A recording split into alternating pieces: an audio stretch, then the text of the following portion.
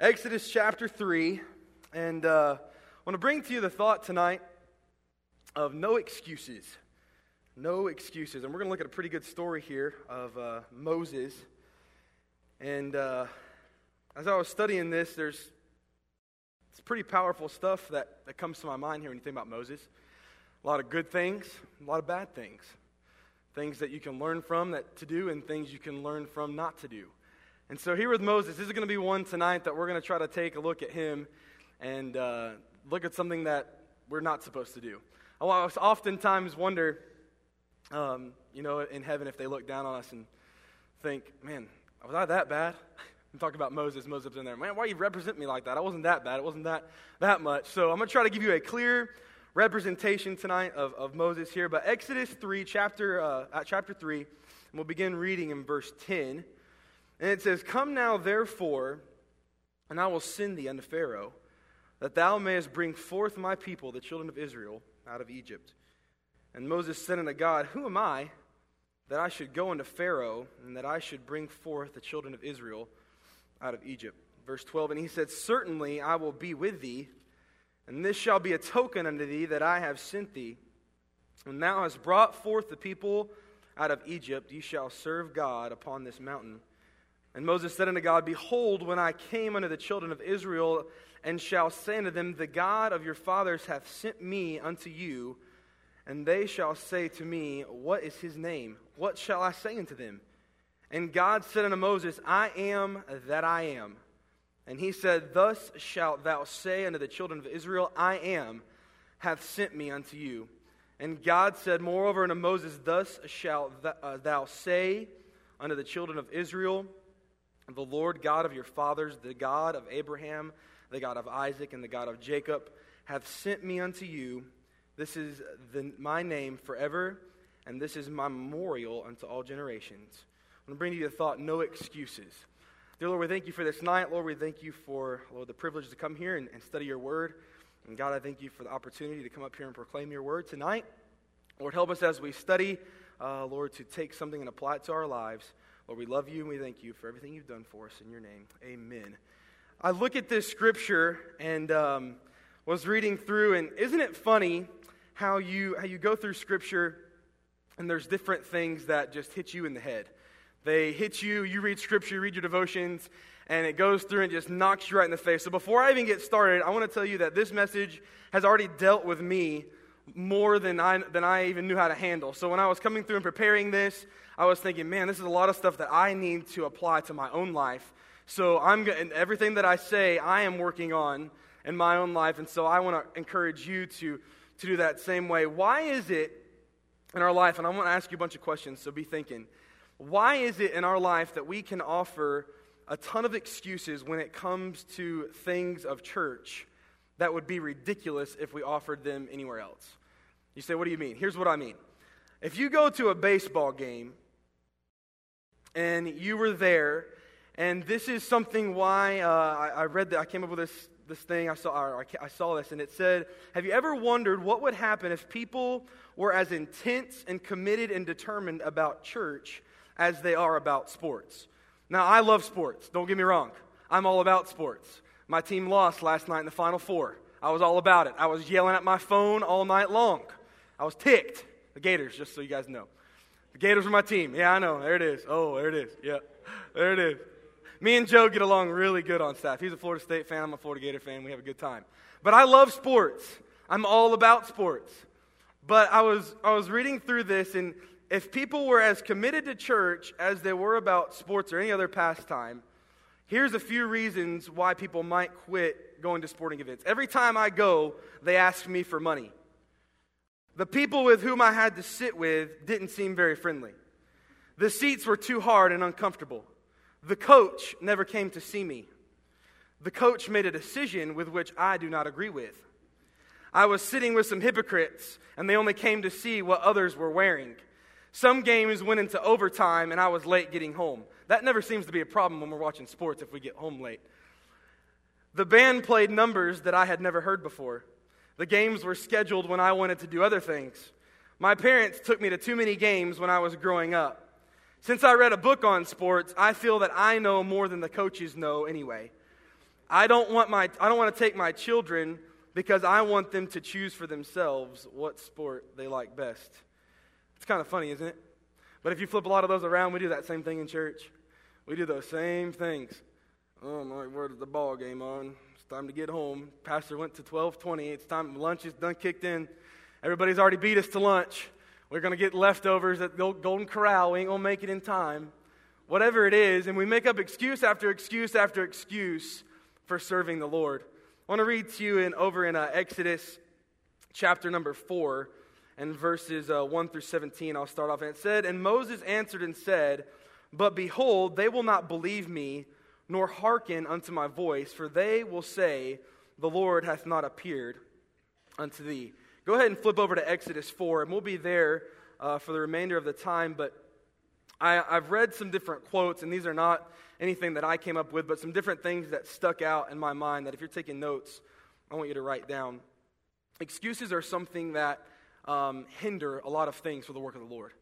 They're things that get in the way. They're things that mess up everything that God is trying to do. And I read this quote, and it stuck down in my head pretty good. Excuses are the nails that build a house of failure.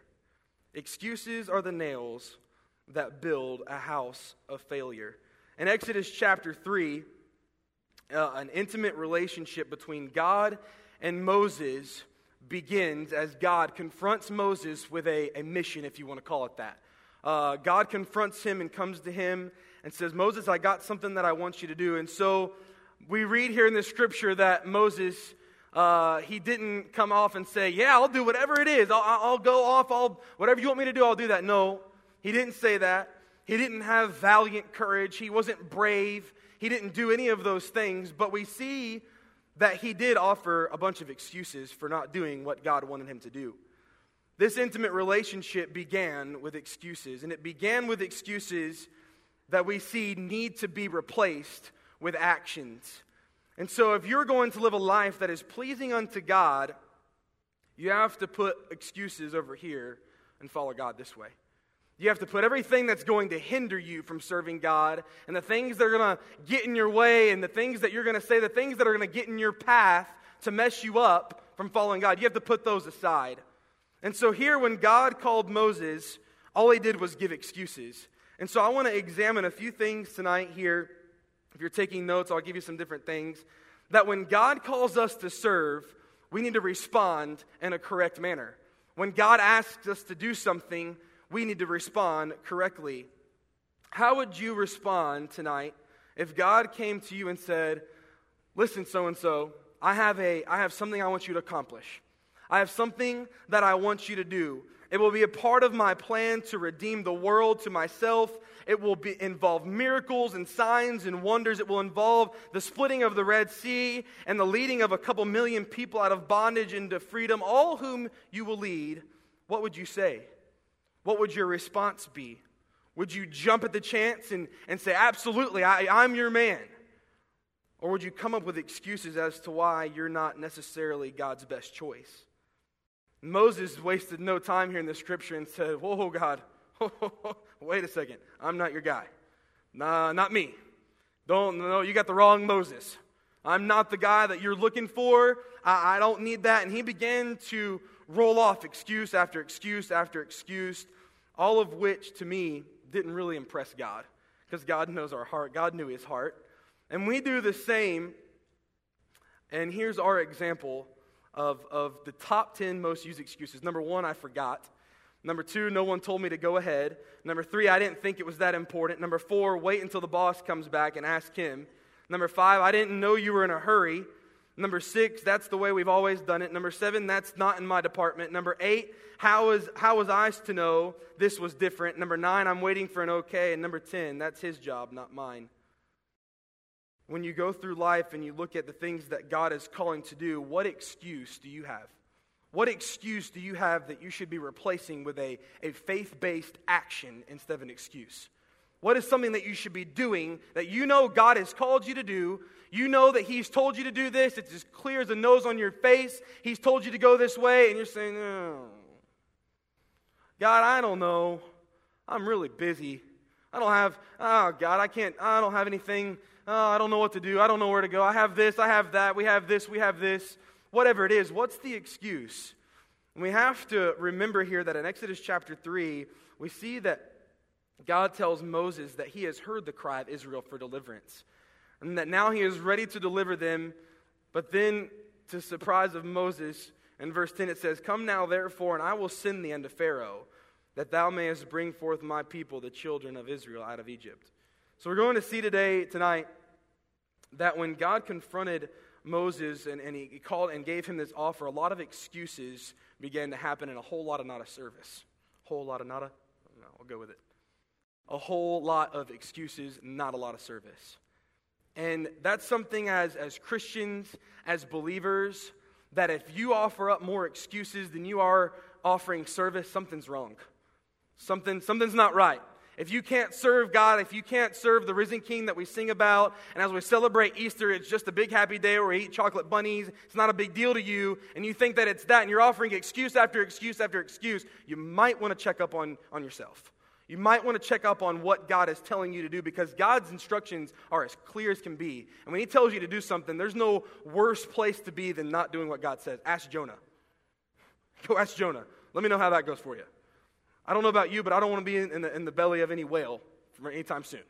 I don't want to do that. I don't want it to take that. I don't want to be the kind of Christian where God has to constantly beat me over the head and constantly say, you're not going the right way, you're not going the right way, get back on track. I want to listen to God's plan. I want to be so close to God that when He whispers to me in His still small voice, I'm right there to hear, yeah, I'll go that way.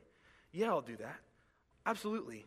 God gave His whole entire life for us. The least I can give Him is mine. That's the least I can do. Some sorry excuse for not doing God's work is never going to cut it. I'm afraid that someday we're going to get to heaven, and a lot of us are confused. We think that excuses are going to get us a crown in heaven. I don't think it works that way. I don't think one day God's going to say, hey, what excuses did you do not to mention my name? What excuses did you have not to invite somebody to Easter service? What excuses did you bring not to talk to somebody? And that's going to be burn up. That's going to be done. Wood, hay, and stubble. Now, all that stuff is nothing that we need. When we're asked to do something, it seems like the excuses start. We're asked to teach a class, excuses. We're asked to serve in the nursery, excuses. We're asked to share our faith with our friend, our neighbor, and the excuses start. We're made aware that someone is in need and we could help provide, and the excuses start. We're asked to do just about anything for the Lord, and our response is either I'm too busy, I'm already doing something else, or I don't want to. That's our excuse. Sometimes our excuses pile up and get in the way of doing something great for God. I don't know about you, but I don't want my excuses, the things that are what I want, the things that I want to do in my own life, my selfish desires, to be built up in front of the things of God. I don't want that to happen with me. I was reading a story, and this is, some of you might get this, some of you might not. I was reading a story about excuses, and it said that there was a number of GIs on a furlough that were going out, and they wanted to go, out on the town.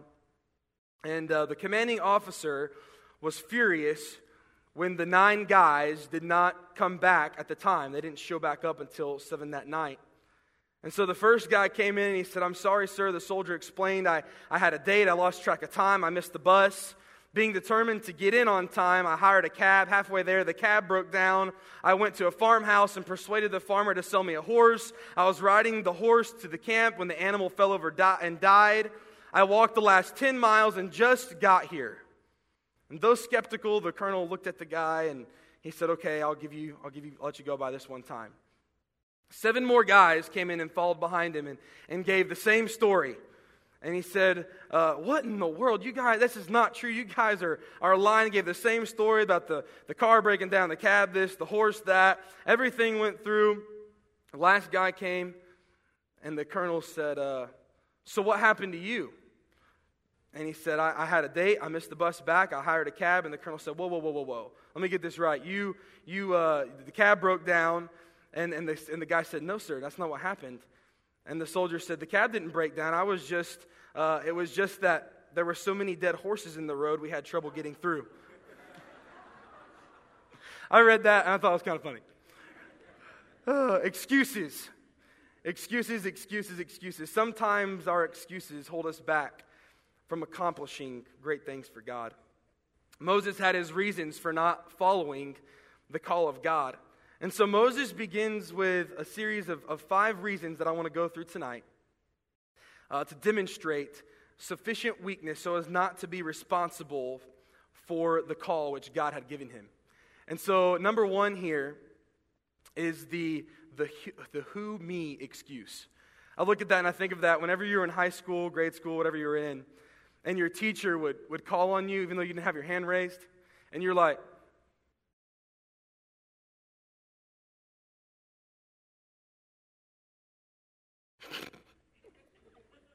you know that one, that look everybody gives, the who me? What? No, not me. That's the first excuse here that Moses gives. He says in verse 11 and 12, it says, and Moses said unto God, who am I, that I should go unto Pharaoh, that I should bring forth the children of Israel out of Egypt? Verse 12, and he said, certainly I will be with thee, and this shall be a token unto thee, that I have sent thee. When thou hast brought forth the people out of Egypt, ye shall serve God upon this mountain. So here, we read this story, we're going through, God says, I will be with you. I'm going to be there with you, Moses. Moses should have said, all right, here we go. We shouldn't even have to go through 4 more things. He should have said, yep, I'm gone. Let's do it. God's with me. Let's go. But he didn't. He said, who am I?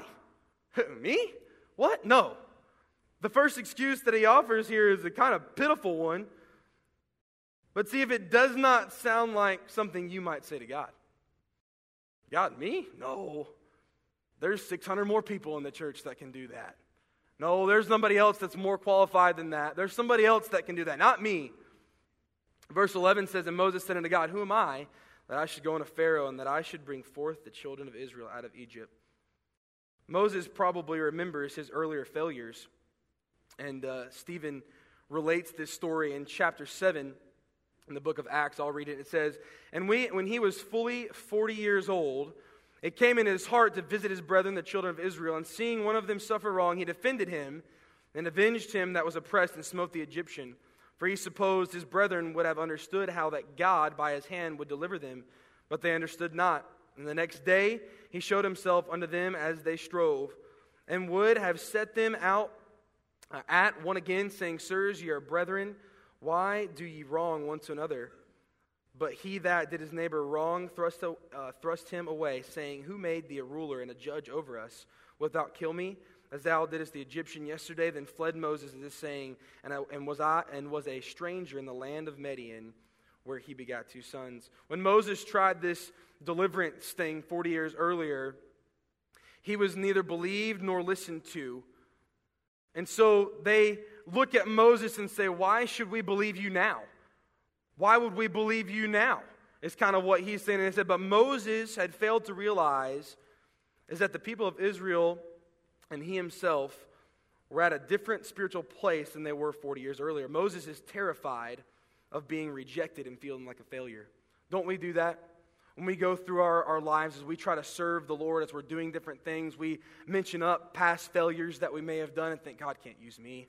There's no way God can use me. There's no way God can take this. And I've done too many bad things. I've done too many wrong. I've not done this right. I've not done that. And we try to let these past failures get in the way of serving God now. I want to tell you something tonight that's really encouraging. And we sing about it, or we'll be singing about it next week. Our past is redeemable. We have a Redeemer. We have someone that when we do wrong, when things are wrong and we mess up in our life, we can be cleansed from that sin. We have a way, we have a truth, we have a life, we have someone that can come and fix us when we're broken. And even though our past may be as jacked up as can be, God can come through and say, I can fix that. I can fix you. I'm the potter. You're the clay. I'll take you and I'll mold you and I'll make you a brand new vessel. And God says, listen, having things wrong in your past isn't going to keep you from serving me in the future. You can be redeemed from past failures, and Moses had failed to realize that. And we look at our past and we think our pasts are nothing can help us do anything for God. I read another quote, and this is not my own, but Another quote that I read, today's excuses are tomorrow's regrets dressed in disguise. It's a big one. Today's excuses are tomorrow's regrets dressed in disguise. Verse 12, God answers Moses and said, He said, certainly I will be with thee, and this shall be a token unto thee that I have sent thee. When thou hast brought forth the people out of Egypt, ye shall serve God upon this mountain. Moses' first excuse was expressed doubt in himself. And his second excuse here, unfortunately, is expressed doubt in God. Number 2 is by what authority? By what authority? In verse 13 it says, and Moses said unto God, behold, when I come unto the children of Israel, and shall say unto them, the God of your fathers hath sent me unto you, and they shall say to me, what is his name? What shall I say unto them? And God said unto Moses, I am that I am. And he said, thus shalt thou say unto the children of Israel, I am, hath sent me unto you. And God said moreover unto Moses, thus shalt thou say unto the children of Israel, the Lord God of your fathers, the God of Abraham, the God of Isaac, and the God of Jacob, hath sent me unto you. This is my name forever, and this is my memorial unto all generations. God didn't ask Moses to go and explain all that he knew about God. God didn't ask Moses to go there and explain God to them. He didn't ask that. He didn't say, I want you to go tell them everything about me. You know what he said? He said, I want you to go and explain what you do know. I want you to go and explain the things that you do know about me. God says, I am that I am has sent you. And God told Moses it doesn't have to do with who you are, but who I am. It doesn't have to do with us, but who our God is. When we go through life and we're doing things and we're accomplishing things and we're trying to witness to somebody and tell somebody about Jesus, it's not about us. It has nothing to do with us. It has everything to do about God. Everything that we say, everything that we do, every song that we sing has nothing to do with us, but has everything to do with our Lord and Savior, Jesus Christ. What is the reason so many people are not committed to God? And I came up with this, and I was going through and studying this, and I decided that the reason why so many people aren't committed to God is because they don't know God. They may say that they do. They may say that they know God. They may profess it with their mouth. There's many that say they know God. There's many that say that they're Christians, that they're believers. But they don't really know God. They sort of know about Him. But like the Hebrews in Egypt, they've kind of lost track of who God is. They've kind of lost track of the powerful and mighty God that we have. It's sad to say, but when you lose the wonder of God, you lose a lot. I can name to you name after name after name, person after person after person who has gotten saved, who was in church, who was doing good, and they lost the wonder of God. I can name to you person after person after person that got involved in a ministry, that loved that ministry, and they got their eyes off of God and lost the wonder of God. Can I tell you something tonight? When you get your eyes off of God, you get your eyes off everything. When you lose focus of God, your focus for other things gets all discombobulated. When you get your eyes off of the things that God has for you, everything starts coming up. It's all over the place. You don't know what's going on.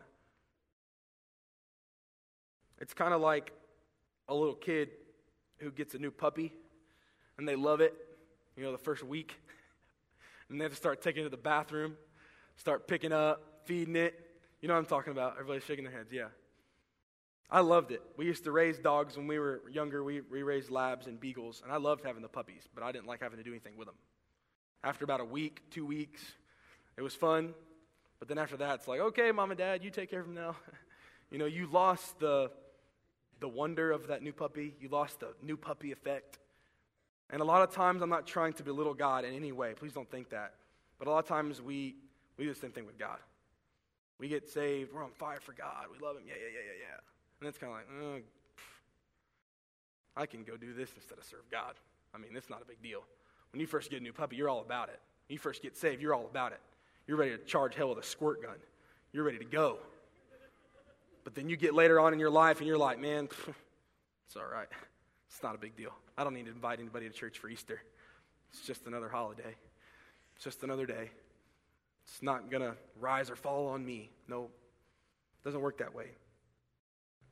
God is not some grandfather sitting in heaven watching our antics and turning his deaf ear to our language and the things that we may say and the things that we may do and closing his eyes and winking at our sin.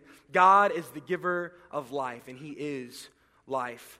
And when God tells Moses that I am, he is literally saying, I am he who was and is and always shall be, and I will continue to be what I always have been. And Moses didn't believe in that authority. He was like, that's not a big deal. Number 3, we see the what ifs. The what ifs. Exodus 4:1 says, and Moses answered and said, but behold, or what if, they will not believe me, nor hearken unto my voice, for they will say, the Lord hath not appeared unto thee. Here in our Bible, Moses' third excuse began with the words, but behold, or what if?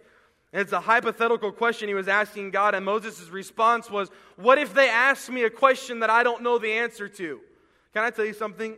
There's been many a time when I've been talking to somebody about Jesus, and they've asked me a question that I didn't know the answer to. They've asked me a question, been out knocking on doors or something, and I didn't know the answer to. I said, that's a great question. How about you come to our church, and we'll have a Bible study, and we'll learn about it. And they get them to church. Get them to church. But there's times in our life where I don't know all the answers. I don't know everything. I don't have every answer to every problem, to every question that may go on. I'm not an expert on everything that has to do with the Bible. But if somebody were to ask me a question that I know or that I don't know, that's not an excuse for not sharing my faith. That's not an excuse for not sharing Jesus with somebody else. Well, if somebody asked me, if they asked me that, what are the, this, and this, and I don't know, what are they going to think about me? What if? I want to encourage you today that what ifs are killers. What ifs are killers as a Christian. Well, what if they don't like me anymore if I tell them about Jesus? So? Did everybody like Jesus? No. What if they don't talk to me anymore? Did everybody throng around when Jesus came to speak? No. There was people that didn't like him. And so when we go through our Christian lives, what ifs are victory killers. They're zeal quenchers. And excuses will always relegate us to second best. And Moses was so concerned about what might happen, he didn't hear what God said would happen. Moses was so concerned about what might not happen, or what might happen, he didn't even hear what God said would happen. God gave Moses 3 things. First, we see in verses 2 through 4 that he turns his staff into a serpent and back into a staff again. And the Lord said unto him, What is that in thine hand? And he said, A rod. And he said, Cast it on the ground. And he cast it on the ground, and he became a serpent. And Moses fled from before it, just like me. Verse 4, And the Lord said unto Moses, Put forth thine hand, and take it by the tail. And he put forth his hand and caught it, and it became a rod in his hand. That's crazy. If that wasn't enough right there for Moses to believe and trust God, I don't know what is. If you were here with a stick in your hand and God said, put it on the ground and it turned into a snake, I'd be like, whoa. Whoa. And then God said, pick it up. And I look at him like, huh? And I picked it up and it turned back into a stick. I'd do whatever he said to do. I'd be scared not to. He just turned a stick into a snake and turned it back into a stick. That's nuts. And Moses is sitting here like, so? Not a big deal. It's important when we see that God shows different things and works in our life that we follow and trust Him. God here used what Moses had. And I want to tell you something. God will never demand something from you that you don't have. God always uses what you have. God always will use what we have. He has never asked somebody to do something that they are not capable of doing. We will never know the full potential of what God or of what can be done until or unless we're willing to offer it to God.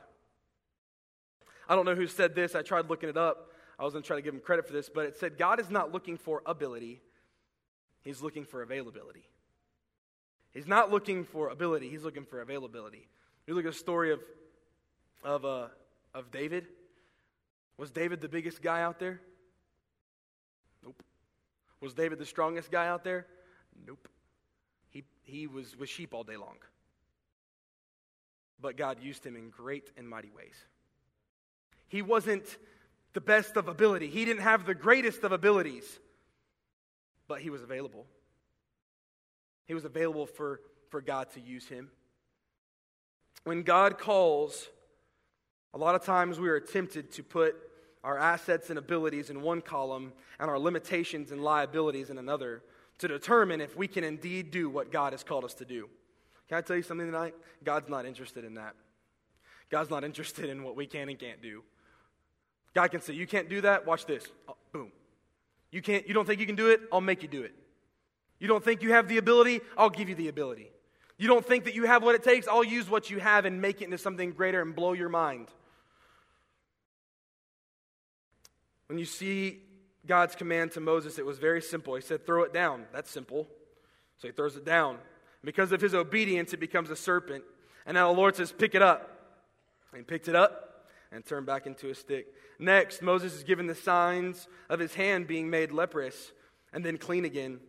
And the Lord said furthermore unto him, put now thine hand in thy bosom. And he put his hand in his bosom. And when he took it out, behold, his hand was leprous as snow. And he said, put thine hand in thy bosom again. And he pulled out his hand again and plucked it out of his bosom. Behold, it was turned again his other flesh. He then later on in Scripture had the ability to turn water into blood. And it shall come to pass, if thou wilt believe thee, neither hearken to the voice of the first sign, that thou wilt believe the voice of the latter sign. Verse 9, and it shall come to pass, if they will not believe also these two signs, neither hearken unto thy voice, that thou shalt take of the water of the river and pour it upon the dry land, and the water which thou takest out of the river shall become blood unto dry land. God has more than enough revealed himself to Moses and told of his desires, that he was going to deliver the people. He promised success. He's given him 3 signs that the people will believe him. And despite all this, it still wasn't enough for Moses. I'm going to hurry, last 2. Excuse number 4, but Lord, I don't speak well. I'm going to tell you a really funny story, and you're going to laugh. When I was in high school, I said the last thing I will ever do is be a preacher. The last thing I'll ever do is speak to people on a weekly basis. The last thing I will do is stand up in front of people and talk.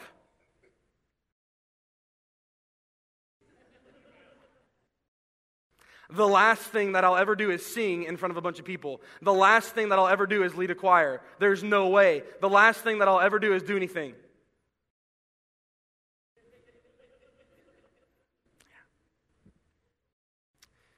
When God says to him, Moses, I've done all these things. I've given you all these things. And Moses said, I don't speak well. I'm not eloquent. It's funny to me. I read this. Moses is really good at giving excuses. He's given excuse after excuse after excuse after excuse. But God, I can't speak well. Dude, this guy's crazy. I don't speak well. I'm not eloquent of speech. I can't talk well. I stutter. And the Lord said unto him, who hath made man's mouth? I love God. He's so cool.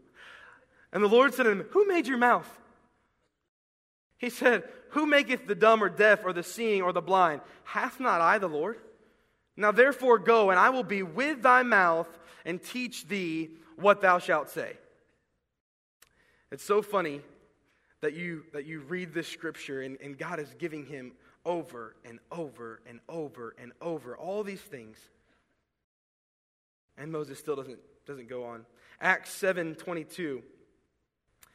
It kind of seems odd that in this scripture, Stephen indicated in Acts after chapter 7, verse number 22, that Moses, in his 40 years of his life in Egypt, was a man of mighty words and deeds. And Moses was learned in all the wisdom of the Egyptians and was mighty in words and in deeds. Acts 7:22. That's crazy. So here, last thing, in verse 11 it says, and the Lord said unto him, who hath made man's mouth, or maketh the dumb or deaf, or the seeing or the blind?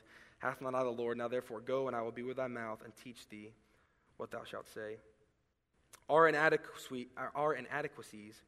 are not a problem for God. He made us the way we are. He made us to do the things that we do.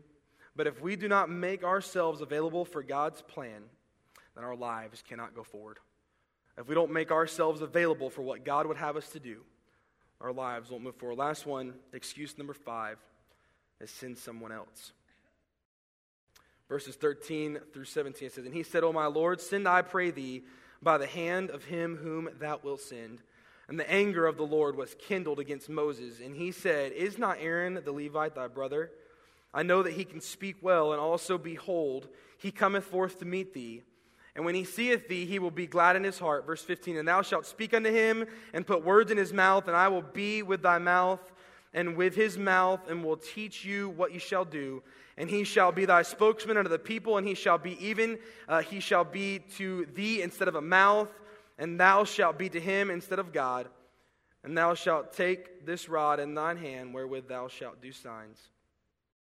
No matter what, signs or no signs, whether God promises to be with him or not, Moses doesn't want to go.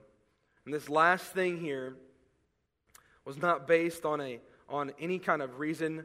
Moses just doesn't want to go. And you can see that by reading the scripture. He just does not want to go. And so Moses is here and just saying, you read the scripture, why did he not just tell God, no, I'm not doing it? You read verse 14, it says, "And the anger of the Lord was kindled against Moses." I want to put this last thing, and I'm done. When you make excuses, and when you do these things and come up with everything under the sun, why not to serve God? It angers God. I don't know about you, but I don't want to ever anger God. I don't want my life to cause him anger. I don't want to be that way. And the Lord's anger burned against Moses. And he was there. And he was not happy with what he was doing. Not only do excuses anger God, but they also discourage other believers around us. Not only do they do that, excuses force the few to carry out the weight of many, and Satan will use this as a wedge to bring division and discouragement. Have you ever stopped to realize the harm you are doing when you retreat in fear or when you make an excuse? God accommodates here Moses' lack of faith, but the compromise here was less than God's best. I want God's best for my life. I want God's best for your life. I want everybody to serve God. I want everybody to love God and do everything that he calls them to do. I don't want the leftovers that God might give to somebody else. I want the first. I want the best. I want whatever God has for me. I want to do that. And so we see here that Moses was God's man for the job, but he told Moses that his brother Aaron could go and could assist him. And so it was Aaron who led the children of Israel in making an idol while Moses was on Mount Sinai receiving the 10 Commandments. And we see that all these things were going on, and Aaron was there. And I want to tell you something, that God's perfect will is always better than his permissive will for your life. His perfect will is always better. There's things that we may do and go down a path that may not be on God's perfect will, and that's why it's so important to follow Jesus Christ. And when he tells you to go down a path, to go down that path and not make an excuse and not do something that he hasn't called you to do. And so Moses ultimately did ask the Lord, and he went, and lives were touched because of his obedience finally at the end. And under Moses' command, the Israelites were released out of bondage. When we walk in obedience, we too will touch the lives of those around us. And so I want to leave you with the final thought. It is a great deal easier to do that which God gives us to do, no matter how hard it is, than to face the responsibilities of not doing it. God simply wants you to make yourself available as an instrument. When you think of this statement, God's reputation is on the line, not yours.